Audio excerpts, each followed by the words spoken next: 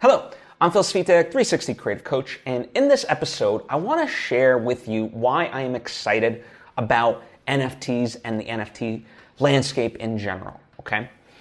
So, taking a quick step back, two of the biggest obstacles for any indie artist out there really are finances and building an audience, right? And promotion, right? We'll call it promotion. And in many ways, right, like one is the egg, so to speak, right? The finances, like you need finances in order to make the project and then to be able to promote the project. And likewise, if you have an audience, then you could get that finances and so forth, right? But how do you kind of do that, right? People are doing a lot of crowdfunding and using that as a means. But again, a lot of that can take finances just to build and market that crowd fund and yada, yada, yada, right? So it is really like a chicken and the egg type of thing, of which comes first. But when it comes to NFTs, that's what makes me so excited, is because just by the utility of it all and how you can structure it, you really can use it both as a way to get money, right, through crowdfunding and so forth, while simultaneously it's a natural vehicle for promotion, because unlike with a regular crowdfund where, let's say, you're having to give away like rewards and perks and so forth, there's a natural financial incentive for the people, that are like, let's say, stakeholders, right, within a project. There's a financial incentive for them to spread it, because the better that project does, the more they stand to gain financially, right?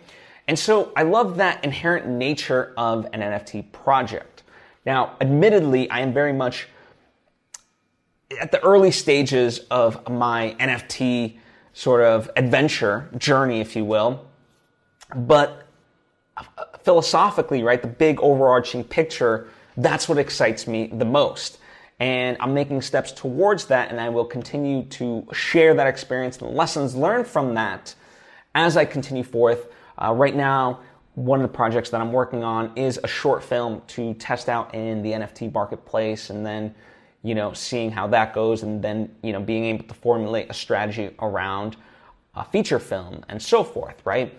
But I really am excited by the space, and I think there's a lot to offer within it, because of this reason, because it combats the two most prevalent issues, as I said, any indie artist has. And even though I've used filmmaking as the example because that's what's near and dear to my heart, it applies to all forms, right? Whether it be music, photography, paintings and so forth, right? Music, all that stuff, right? So that's the beautiful part of all of this. But I just want to introduce to you where my head is at and how I'm thinking about NFTs, so you can at least start to, think about it in that way and explore some of the options for yourself. But as I said, I will be doing much deeper dives into the NFT landscape as I continue my journey. But just wanted to share this and hope it helps. If you have any questions or thoughts of your own, please comment down below. I always do appreciate it. Thank you so much.